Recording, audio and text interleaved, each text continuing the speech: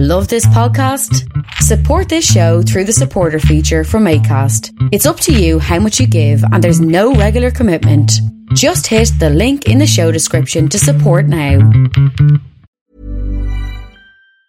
Wow. Nice. Yeah. What you're hearing are the sounds of people everywhere putting on Bombas socks, underwear, and T-shirts made from absurdly soft materials that feel like plush clouds. Yeah, that plush. And the best part? For every item you purchase, Bombas donates another to someone facing homelessness. Bombas. Big comfort for everyone. Go to bombas.com/ACAST and use code ACAST for 20% off your first purchase. That's bombas.com/ACAST. Code ACAST.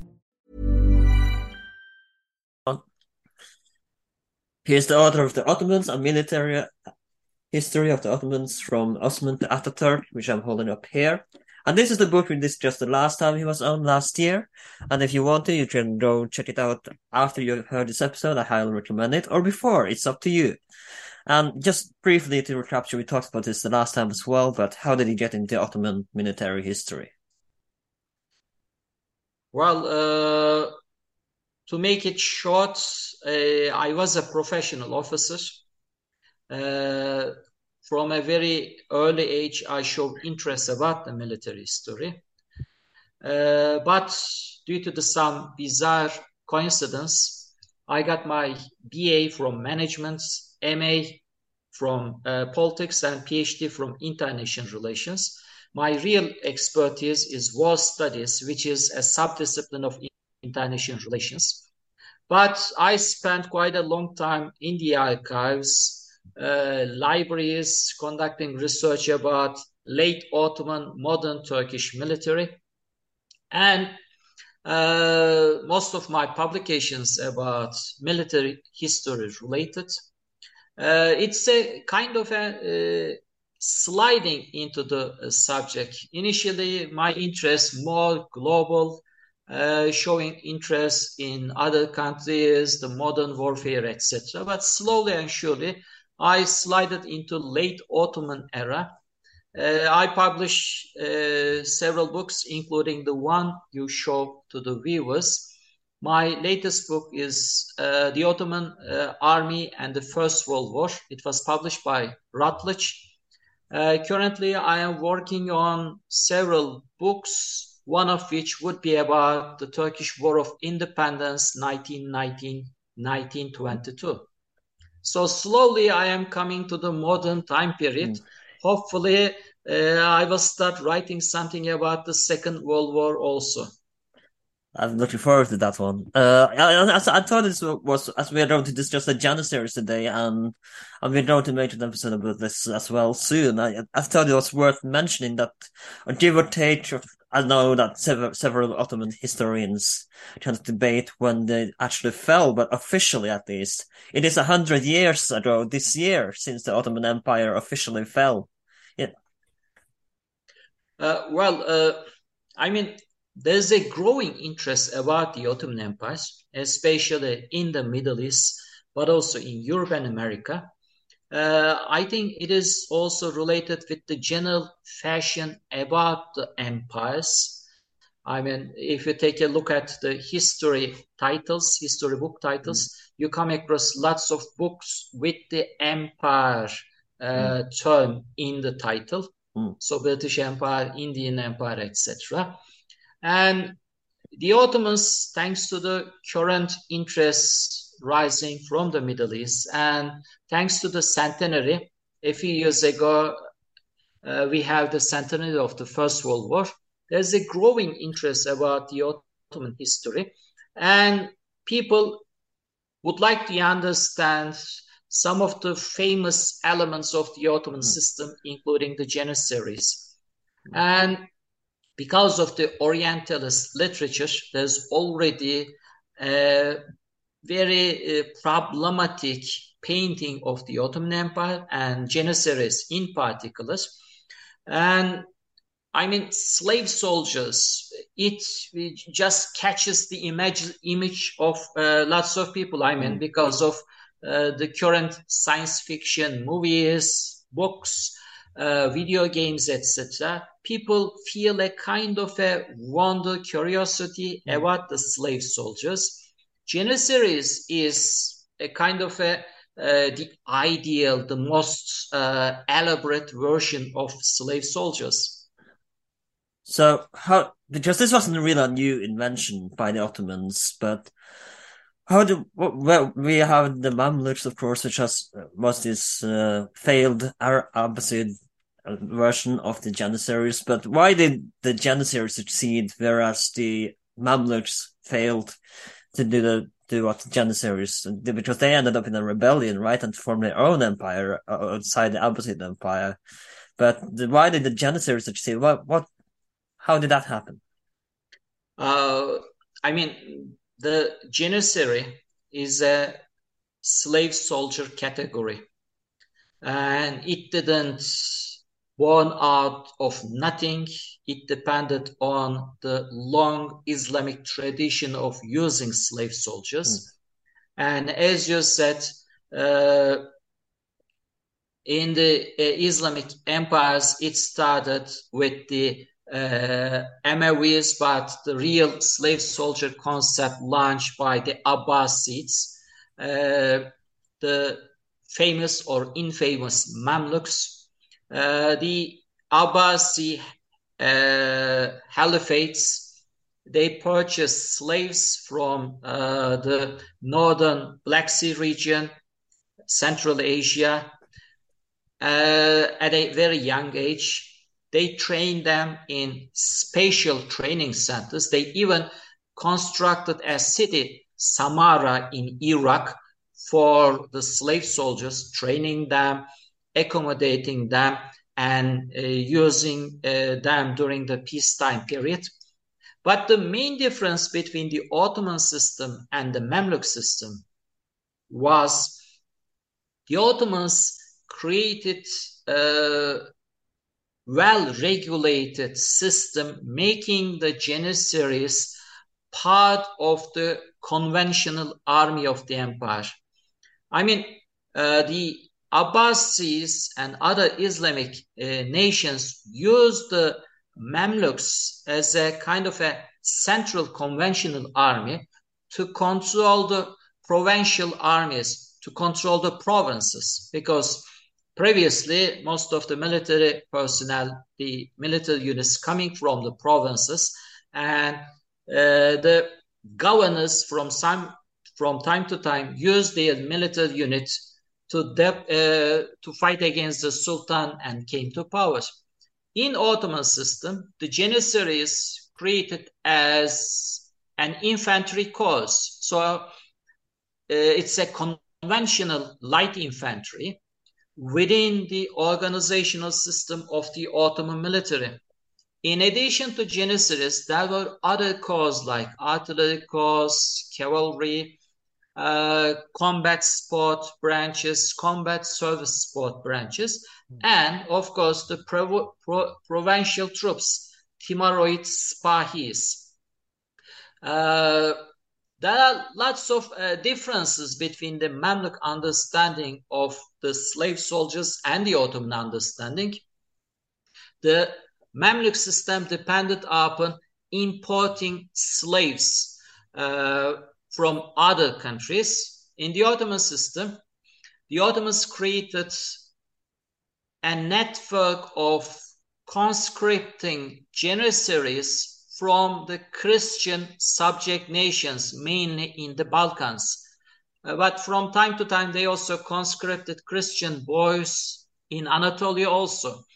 So instead of purchasing slaves from abroad, the Ottomans made use of their Christian population, and they created special system in which, without affecting the demographics of the region, they simply took out boys depending upon their age, physical capacity, etc. What was the age usually that you would find to become a Janissary? To be taken out, what was the age? Was it 9, younger, teens, early teens? Well, the system called devshirme, that is taking the kids out. They should not be very young, because at that time there were lots of kids disease. So they should be older than 9-10 years old, but they should not be very old, because otherwise you cannot shape the body and the mind according to the military requirements. So they should be lower than 15 years old and higher than 9 years old. And the numbers not very high, because during the classical period, the total number of the janissaries, initially it started with 1,000, and during the peak of the classical period, the numbers reach around 60 to 70,000 soldiers. So we are not talking about thousands of kids being taken forcefully from their families, but we are talking about dozens or numbers below 50s every year. And after taking these kids, the Ottomans distribute them to Turkish families in Anatolia in order to get learning the Turkish language, but at the same time learning Islam, traditional Turkish lifestyle, and collecting them from the families and putting them into a training center. In this training center, they continue training until there are positions available within the Janissary Corps due to the retirement, killing, disease, etc. So for some boys, this training period may last 10, 15, even 20 years. But some other lucky ones, because of presence of a war, they might just spend 5 or 7 years within the training system. So the nucleus of this system is shaping the body and the mind of the boys according to the requirements of the military. And that was the key of their success. I think I would be a terrible Janissary. I would probably be kicked out of the court because I would be too lazy to. Nah, I don't want to do it today. I would probably be kicked out, to be fair. Well, the Ottomans employ lots of methods to make you more eager, because when you enter into the system, there's no way out. If they found you not suitable to become a Janissary, they would assign you to others, more labor-some combat service support units. And if you are very bright, very intelligent, and physically beautiful, then you might end up in palace schools. They called Enderun. And in palace schools, they educate the future administrative and military high-ranking officers. But they weren't castrated. They weren't eunuchs in a sense, like we see in the Game of Thrones series. They weren't like the army you see like the Daenerys. No physical mutilation. There's no physical mutilation. The only thing that would happen when you enter into a Janissary regiment called it Orta, every regiment has a special symbol, and they would tattoo on your left shoulders the symbol of the regiment.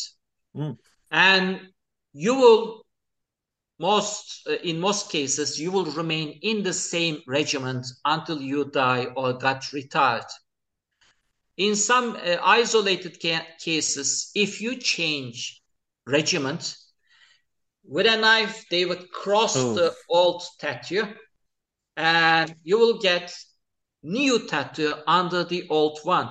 And this is not very honorable to change regiment. It's very unusual for the Janissaries, because these boys saw their regiment, the Janissaries saw their regiment as their family. And their fathers was the Sultan. So Sultan was the father and the regiment was the family. So for a Janissary, the harshest punishment is not capital punishment, but being kicked out of regiment would be the harshest punishment because you are being kicked out of your family.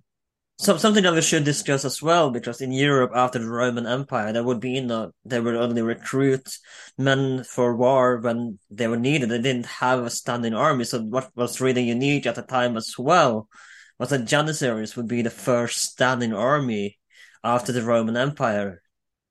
A first standing infantry corps would be more proper naming. After the Romans, the Janissaries were the first standing infantry corps. And like the Roman legionaries, the way how they live, well-regulated system during the peacetime, also during the wartime, the state taking care of most of the needs of the Janissaries, food, clothing, weapons. So weapons did not belong to the Janissaries. Weapons belonged to the state. And when they were sent to a campaign, until they reach the combat zone, they would never carry weapons. So the weapons carried by the special troops called cebeci in carts, and when they reach the combat zone, they will distribute the weapons to the Janissaries. And this is kind of genius, and because if this would avoid mutiny in the Janissary Corps if they decided that we don't want to fight which would of course happen later, but we are going to come to that. But at least the early years of the classical period that we're talking about right now, have kind of avoided a mutiny, right? There were rebellions even during the foundation period of the Janissaries. It's an elite troops. Elite units, elite soldiers with lots of privileges, but they also from time to time became angry because of their commanding officers, because of the situation, because of the Sultan, etc. So there were a series of mutinies even during the classical period, but these rebellions, mutinies became important after Janissaries gained certain numbers, 20,000, 50,000, and in later periods, more than 100,000 soldiers. And they became, like the Romans, Praetorian guards, protecting the Sultan, but from time to time, rebelling against the Sultan and getting a new Sultan on the throne. So the classical Praetorian issue. And of course, for this kind of rebellions to be successful, there should be leaders. And that was the key of all the rebellions. The normal Janissary mutinies or rebellions were not dangerous. They became dangerous when they found proper leaders able to establish alliances with a faction within the palace, some of the key pashas, important state functionaries, and, if possible, a group of people in Istanbul or where they were rebelling. So the key to success, to have a leader and to create an efficient alliance. Without that, the Janissary rebellions would be easy to deal with it. So how often would a rebellion or mutiny occur? Not very often, but don't forget we are talking about early modern periods, and rebellions very common in all the militaries. And most often these rebellions start because of the poor quality of the food. Don't forget the state should deliver the food. The salary, because Janissaries receiving salary every 3 months. And early modern age means lots of silver coming from the Southern America, disrupting the traditional economic system, causing an increase in inflation. the value of silver reducing, and Janissary salaries depended upon the silver. And don't forget, we are talking about medieval style economies, no cash economy. The Ottomans during the classical and later period did not have a cash economy. So finding money to pay the salaries of the Janissaries was a very difficult issue even during the golden age of the Ottomans. So not receiving the salary on time, inflation, long campaigns. I mean, during the Mehmet the Conqueror period, Mehmet who captured Constantinople, because he launched so many campaigns, the Janissaries became very, very angry, because most of the time they were campaigning either in the Balkans, in Anatolia, everywhere, including Italy.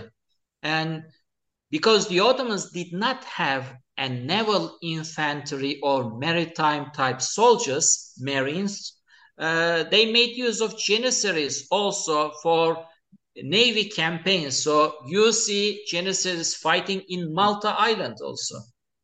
Something I want to talk about is, so let's say I'm a young Janissary recruit. I've been taken from a family. I'm arriving in Istanbul. I just signed my unit. What would be the training for a Janissary corps like? What would I go through? After reaching Istanbul, there would be a selection, taking a look at the physical shape of the boys, their intellect. They will be separated. Some of the bright ones would be picked up for the palace schools.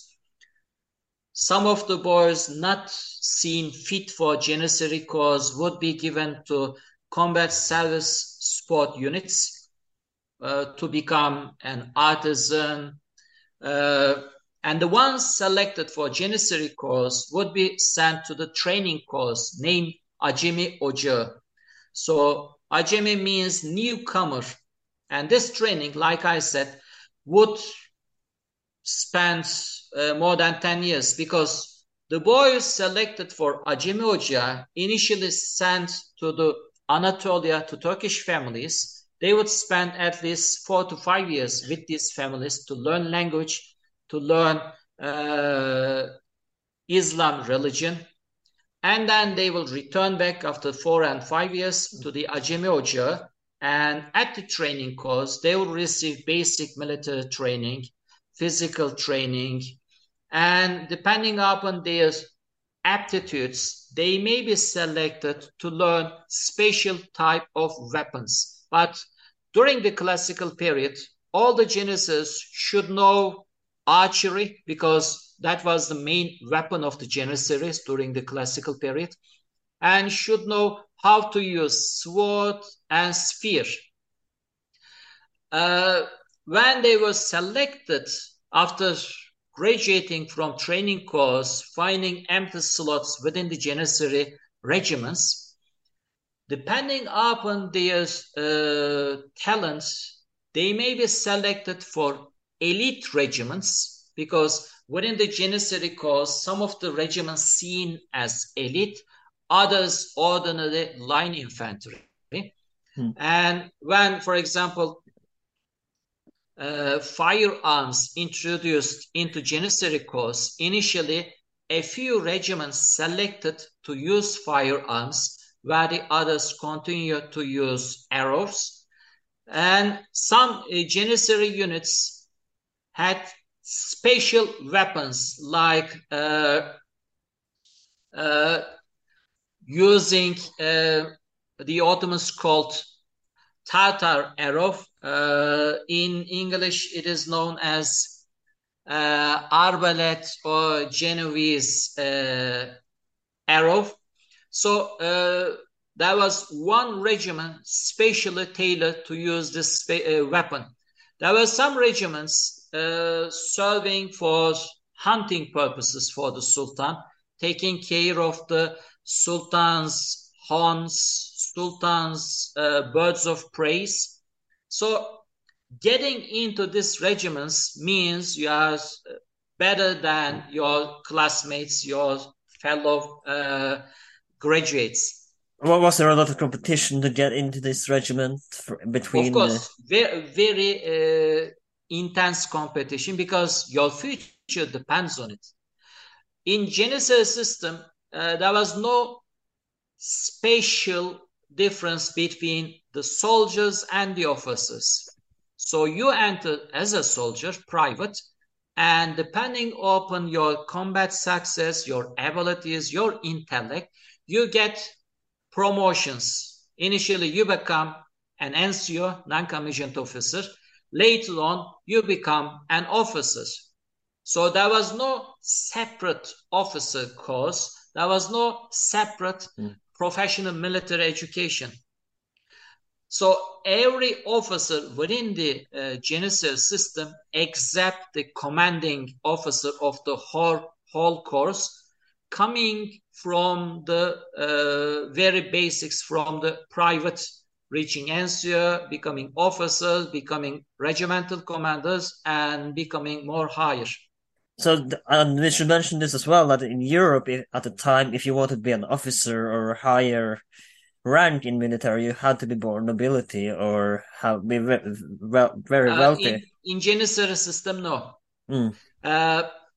There was a military nobility in the Ottoman system, but that nobility controlled the provincial troops, Timurid Sipahi. So Timurid Sipahi were actually a military nobility. And in addition to Timurid Sipahi, there were some provincial units completely based on feudal system of these regions, especially in the Balkans. But within the Janissaries, no nobility, no special privileges because of your blood. Everything depends upon your capability, intellect, and of course connections. Don't forget, we are talking about early modern world. It is important that you need to build up a social network, and sometimes it is not important what you know, what you're capable of, but your connections, the people who gets you ahead, will play an important role. So how did you make these connections? What did you have to do to get the right connections? Especially the connections within the regiments. But after getting promotion to the officer ranks, you need to build up connections with the palace, with the high-ranking officers also. And the campaigns serving in the provinces provide you lots of opportunities to establish good connections with different factions. Because although there's one sultan, there were lots of competing groups, cliques, fighting with each other to get better positions, to control the state mechanism. So when you become an officer within the Janissary system, you will have chances to establish connections with these power groups also. But don't forget, the Janissary system did not remain the same. It changed, it evolved. I mean, initially, Devshirme, picking boys from Christian families in the Balkans, was the key element of recruitment. At the very early period, they also made use of prisoners of wars, young prisoners of wars selected to serve Janissaries, but they dropped this system and transformed completely to the Devshirme. But later on, with the numbers of the Janissaries increasing, the Janissaries, although initially it was forbidden to get married, they started to get married, and they had sons, and they would like to enroll their sons into the Janissary cause. So throughout the time, the sons of the Janissaries started to enter into the cause, and they became the main source for the Janissary cause. So to become a janissary, you need to become the son of a janissary. And from time to time, the sultans recruited from other groups in which, according to the classical system, completely forbidden to take. For example, they recruited boys from the Muslim families. It was, according to the classical system, completely forbidden. But, Because, in the beginning, and we forgot to mention this, I believe, that people hid the families or married off their children at the early age to avoid for them to become in the Janissary Corps. But later on, they started seeing benefits of sending their sons into the Janissary Corps, right? But eventually, Muslim women families would try to send, although it wasn't successful in the beginning, later on, as you said, the Muslim families would also try to see began to see the benefits of sending their kids to Janissaries. Because the Janissaries became the kingmakers, very powerful, privileged cause, getting good salary, and it became a kind of an attraction point for everyone, especially the people living in Istanbul would like to enroll their sons into the Janissary cause, because not only the monetary financial benefits, but having a relative in Janissary cause means you have a protection within the city.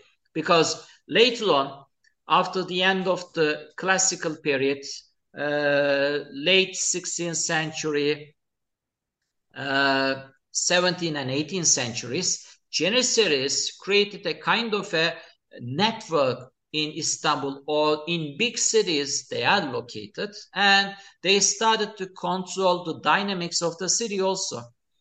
Because with the inflation, the reduction of the salaries, the Janissaries unable to survive just depending upon their salaries. So they became low-level artisans, they became low-level laborers, owning small shops, dealing with carrying goods from one place to another.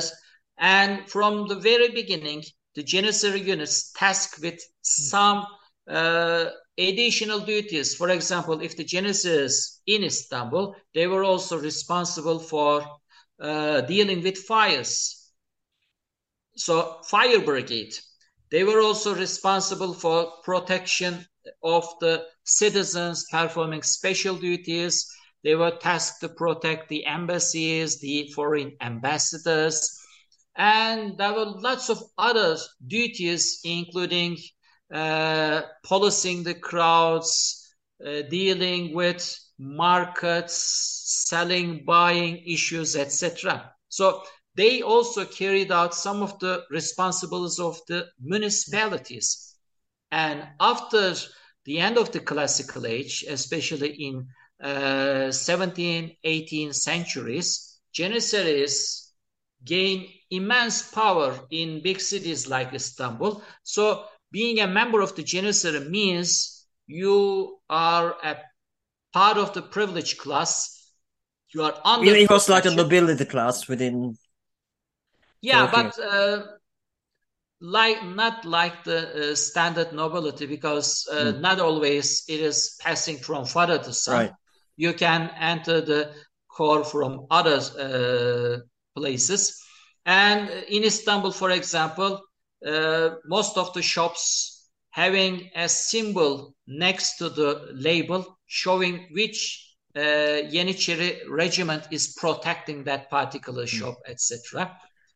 So slowly and surely, Janissaries transform into a social class, not only a military class, but also a social class. And the Janissaries had special certificate showing that they are member of the corps, and with this certificate they received their salary. And in 17th, 18th centuries, this certificate started to be sold and sold like stock exchange certificates. Did people? Yeah, sorry, go on. So you can purchase a Janissary certificate as if you are purchasing a stock exchange certificate, and every 3 months with this certificate you can get the salary. So it becomes a tool of investment. And interestingly, the Janissaries was the first corps created their pension system. Collecting a certain amount of money from each member after each salary, they created a special treasury in every regiment. And after reaching a certain age, or after losing your arm or your leg, you might get retirement, and your regiment continue to pay you. Instead of state, you get pension from your regiment. And this system later on extended. So from the very beginning, the Janissaries were part of the economy because the money accumulated at the pension funds being invested for different businesses to gain an extra interest, to gain an extra money. So this pension funding also very interesting aspect of the Janissary corps. So they were always part of the economy, but later on they became a social economic class in big cities like Istanbul. And by becoming a social economic class, they lost their military qualities. And that was the very big problem for the Ottoman Empire, because they couldn't able to move the Janissaries out of Istanbul and send them to campaigns.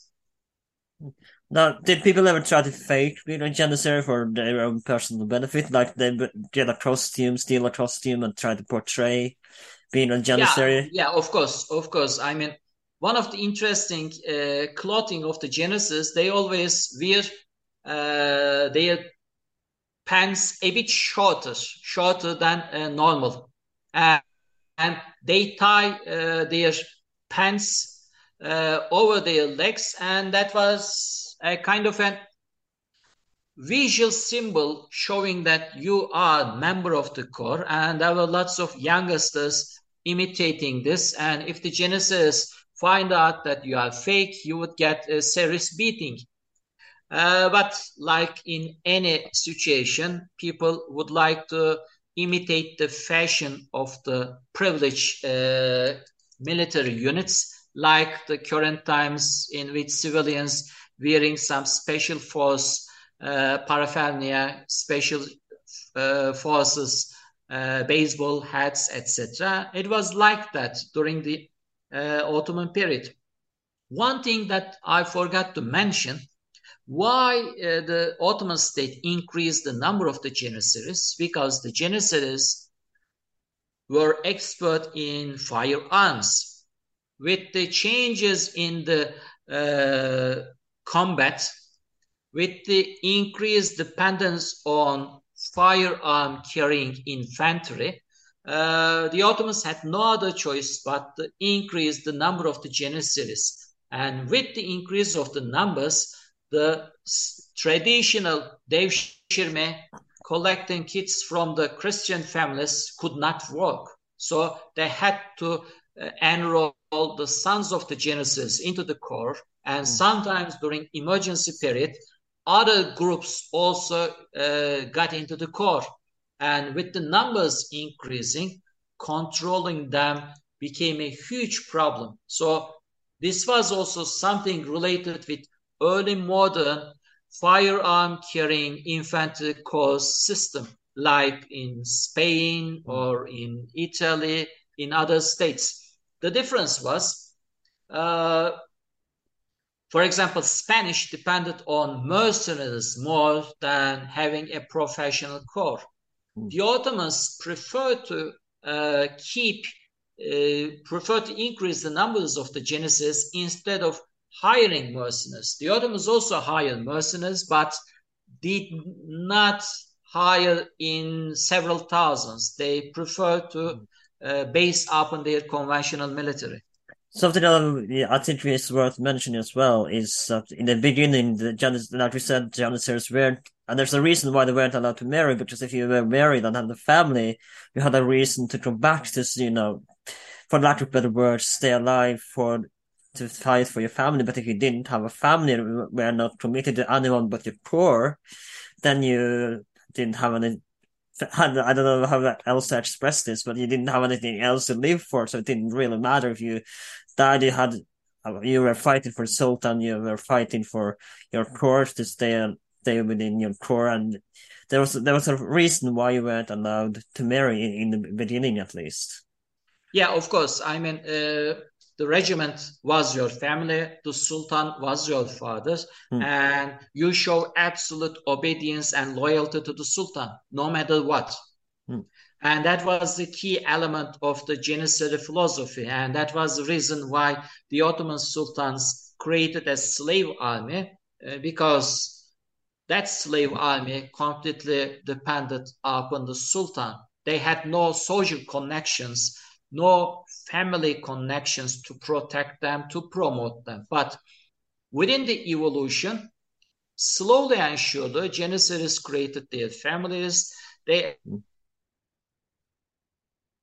established social connections, and that created a huge problem within the Ottoman political system. And at the same time, they lost their military qualities by spending most of their time for civilian jobs, occupations, depending upon their social connections, and the system later on destroyed itself. So when Mahmud II completely abolished and destroyed the core in 1826, very few of them had some military value.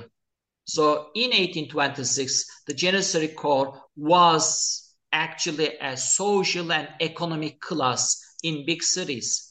We will come back to that later, of course, but I want to ask, when we talked about marriage and families within the Janissaries, was it, and again, I want to use myself as an analogy here, if I married a Muslim woman within the Istanbul or married someone, would that be frowned upon if you were a girl and you married a Janissary, would that be frowned upon by family, or was that like a prestige? No. First of all, when the marriage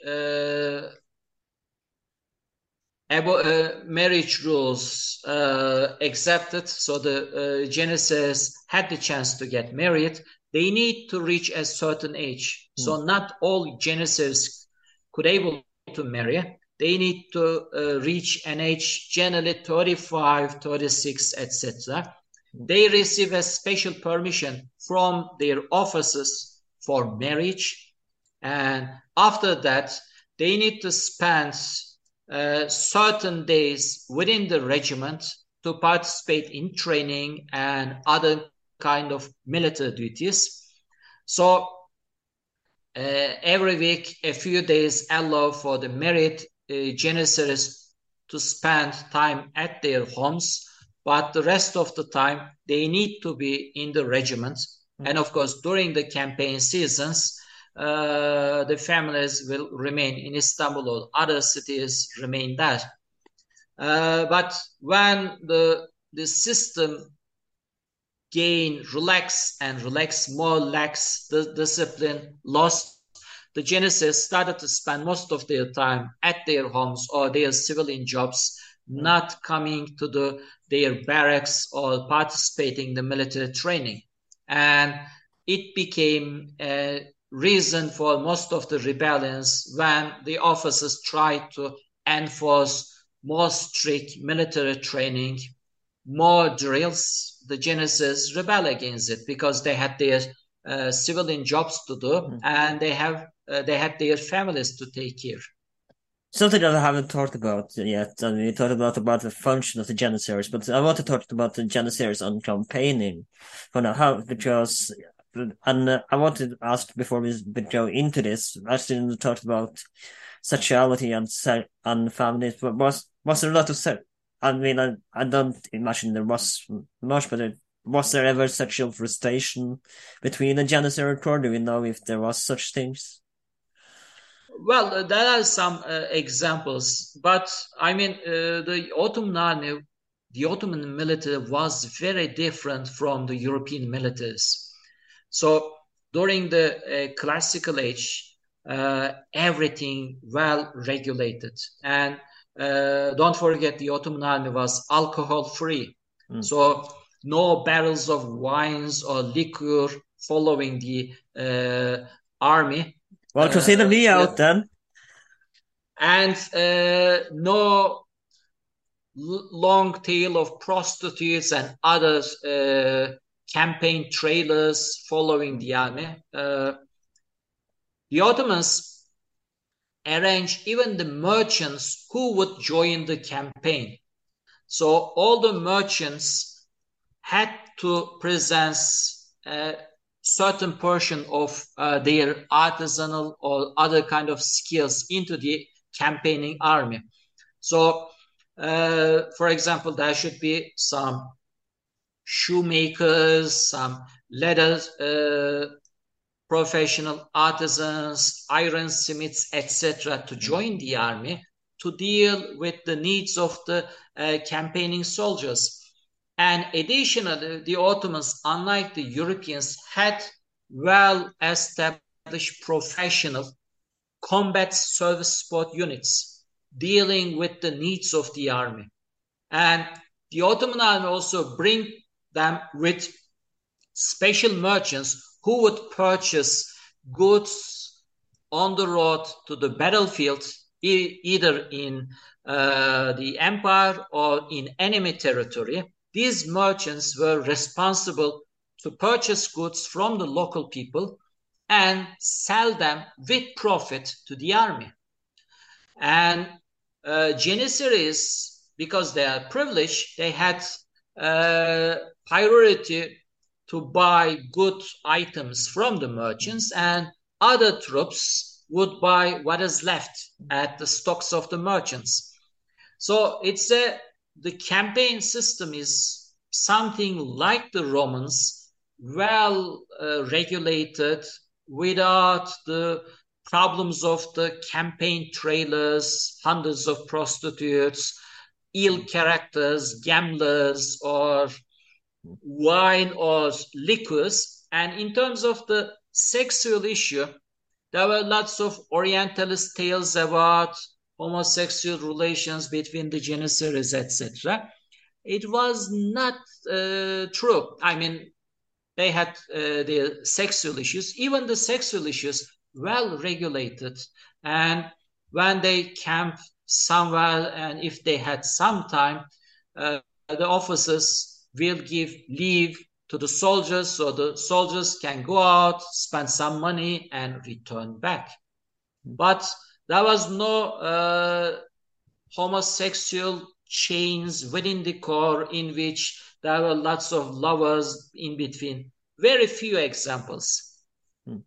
But actually, no, whenever they besieged the city, they were usually allowed 3 days of pillage in the city, as it was in Islamic law. And did rape ever occur there while we were talking about sexual frustration, sexuality? Of course. I mean, we are talking about, although highly trained, privileged, professional military, we are talking about early modern period, okay? So think about what the Europe was during the early modern period. The Ottomans try not to damage the conquered regions, the cities. They try to control this kind of looting, pillaging, but in order to encourage soldiers to fight, they need to give that to them. And that was very standard. But later on, the Ottomans stopped pillaging and looting completely, and they instead assigned special task officers to milk the sources of the conquered region for the benefits of the army. Because the ordinary looting system giving 3 days free looting means no matter the control system, there will be lots of destruction, damaging, killing, etc. But later on, they introduced a very regimented system and taking out the valuables from the conquered city in a regulated way and distributing this valuables to the soldiers under centralized control. But don't forget, the Ottomans were part of the early modern Europe. So everything you are witnessing in early modern Europe, you can find connections with the Ottomans. So they were not isolated. They were not coming from the space. They were part of that social economic system. And they might be better in some aspects, but don't forget, they were part of the early modern Europe. And let's talk about campaigning. So, because as we spoke about last year when you were on, we spoke about the Ottoman army in general. We agree that usually the Bashir were sent first, and then the regular army. But during like a siege or battle, when was the use of janissary in a battle or siege? Well, first of all, the janissaries was not the only combat unit within the Ottoman army. They were part of the conventional military, but in addition to that, there was provincial forces, Timurid cavalry, and also provincial infantry. Most of this provincial infantry were mercenaries, local mercenaries. In addition to that, there was some auxiliary units recruited from the region or nearby regions. Especially in the Balkans, there were lots of auxiliary elements, Christian soldiers, serving at the Ottoman army with their own traditional weapons under their own traditional officers or feudal lords. So the Ottomans get rid of the high-ranking feudal aristocracy in the Balkans, but they kept the middle-ranking and low-ranking aristocrats, and these guys introduced into the Ottoman military system with special names and serving for the military depending upon their local expertise. So some of them as cavalry, some of them infantry. But later on, after 16th, 17th centuries, all these Christian auxiliary units transformed into combat service sport elements, not taking part in actual fighting, but supporting the campaigning army with different services, including transportation, etc. So in a normal battle during the classical age, that would be at the front a screening force consist of provincial cavalry and mercenary infantries. So these were the first guys to fight with the enemy, creating a screen in front of the main army. The janissaries and most of the conventional military would remain at the center. Provincial troops would be at the wings, at the right wing, at the left wing. So depending upon the location of the battle, if it is taking part in Europe, the right wing would be the European provincial troops and the left wing would be Asian provincial troops. If the battle is taking part in Asia, then the right wing would be Asian provincial troops and the left wing would be European provincial troops. The Ottomans always made use of mercenaries, either part of the provincial troops or specially selected for them. And these mercenaries generally used for dangerous duties. So they were generally the first soldiers to face the enemy. And the Ottomans tried to protect their highly valued janissaries until the very end, not to show them, not to suffer unnecessary casualties until making the final punch to the enemy. So the Ottoman classical combat system depends upon defense. With the light cavalry, the Ottomans tried to influence the enemy to attack to the well-established center region. The Janissaries established what the Germans called Wagenburg system. That means imitating the Czechs and the Hungarians. The Janissaries remain behind the war cards. These war cards got connected with each other, and these cards established a kind of a mobile fortress at the battlefield. So the Janissaries generally remain behind it. Some of the Janissaries with heavy weapons, heavy rifles, small artillery pieces placed inside these war cards. These war cards specially designed, having very thick wooden planks with openings for firearms or some large arrows like ballista type weapons. So the cavalry tried to attack the enemy and force the enemy to come forward and assault the Ottoman central line. The Janissary wait behind this war cards Wagenburg and tire down the enemy attack, cause casualties, destroy the enemy assault formation. And when they find out that the enemy is weak enough, they would launch their attack, passing between the special passages of the war cards and attacking them. The Janissaries during 17th century started to practice rolling fire. That means establishing lines with firearms, 5 to 6 lines, and each line firing the enemy, the second line moving forward, firing it, the third line moving forward, the fourth line, the fifth line, and the first line finally loaded the firearm rifles and start firing.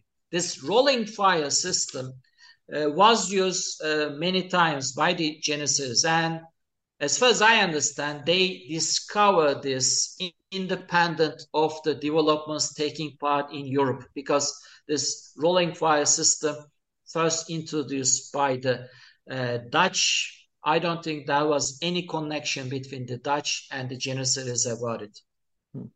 Now, let's talk before we go to the abolition of the Janissaries. And I want to talk about corruption. We spoke briefly about this, but let's talk about corruption within the Janissaries. And this is mentioned in Sir Noel Malcolm's Useful Enemies as well, that even in Europe they began to see the corruption in the late 17th century, how corrupt the Janissaries would be. So how did the corruption happen? Did it happen gradually? Ordinary corruption was always part of the system. Don't forget, we are talking about early modern Europe, and corruption was part of every system. The Janissary system initially not affected by corruption. The levels remain very low. But when they increased the number of the Janissaries, when they started to employ Janissaries for many things, including putting them in fortresses as fortress guards, using them for internal security duties, dealing with rebels, bandits, etc. And with the changing of the system of enrolling many boys, which according to the conventional system should not be part of the Janissary cause.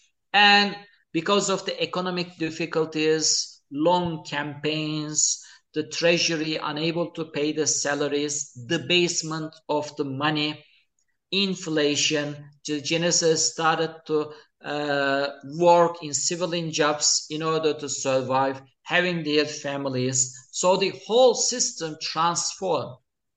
This was not necessarily very bad, because you could not able to find many soldiers with the same quality. So the Ottomans knowingly started to lower the quality, increase the numbers. So increase in quantity, decrease in quality.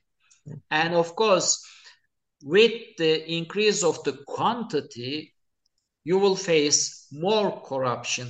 And Janissaries now having families, having social connections, becoming part of the big cities' social system, transforming from a military core to a social economic class.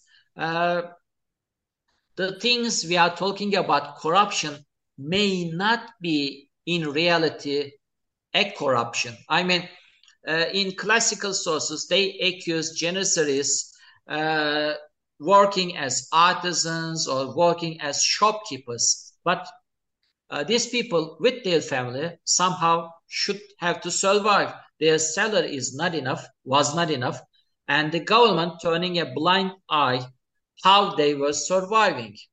And in time, the Janissaries lost their military qualities, and instead of acting like military corps, they act like a social class, and their rebellions transform from military rebellions into social economic rebellions.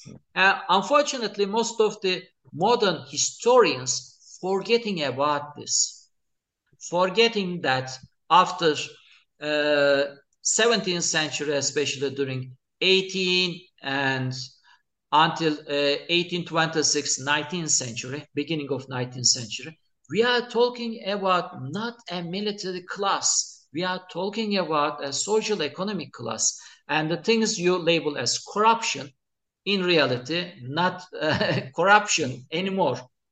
The problem is you could not have an elite corps in hundreds of thousands. I mean, at the then it's not an elite corps anymore. We are talking about 150,000, 170,000 Janissaries. I mean, you could not able to create that number well-trained elite troops. We are talking about mass infantry, cheap infantry that you can easily use in the battles. You can easily replace it with new recruits. And something we just did justice on the podcast before, but is this something that as well that Janissaries would be kind of a stopper for in the Ottoman Empire is progress, and is this increase and having families as we talked about, was that part of what made the Janissaries stop the progress of the Ottoman Empire? Yes, of course, because they had invested interests to protect the traditional system. Because the military reforms that had been introduced into the Ottoman Empire were also transforming the social and economic system, transforming the whole political social system of the empire. So Janissaries with their invested interests against them. But I think there's a kind of an exaggeration about the Janissary opposition. I mean, the Ottomans able to introduce modern artillery without having any problems with the Janissaries. They created special troops, for example, bombardiers, and there was no opposition from the Janissaries. The Janissaries acted as a social economic class to protect their privileges. The sultans made a terrible mistake when they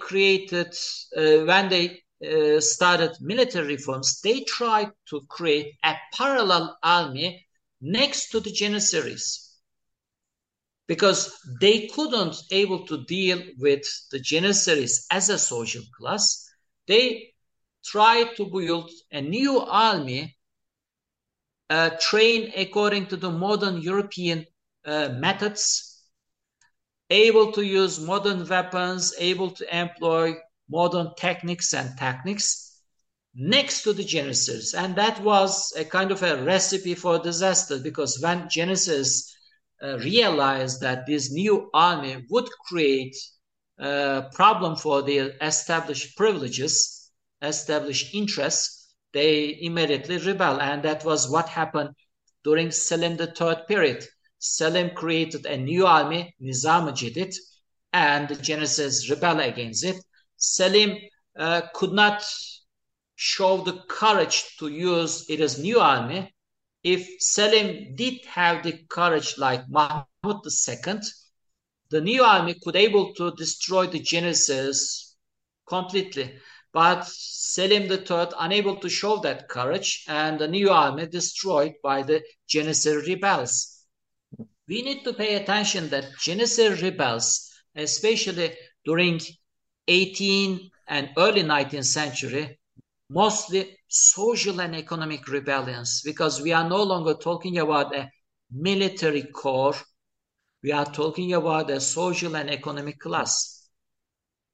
Right.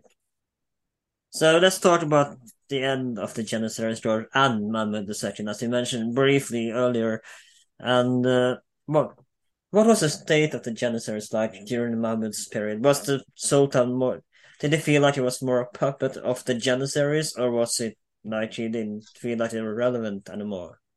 Well, because it was quite a bloody affair. Until 1770s, the Janissaries had some military capacity until 1770s. But after that date, they were completely useless. So they were useless against the foreign enemies. They were useless against the domestic enemies, rebellions, etc. And 1770 is also the start of the famous Ottoman-Russian wars. The Russian Empire slowly but surely grabbing the provinces of the Ottoman Empire. Initially, the provinces around the northern Black Sea coastline, Crimea and Near-Boring region, and later capturing the Caucasus, taking it out from the Ottomans. So the Ottoman sultans got into a difficult position. The traditional army they had, completely useless against the Europeans, completely useless for internal security purposes, and in fact creating problems because of them. And they had no easy remedy how to take this problematic group out and create a new army. Selim III tried to create a parallel new army and hoped to deal with the Janissaries in time, slowly, without making any big fuss. But it didn't work.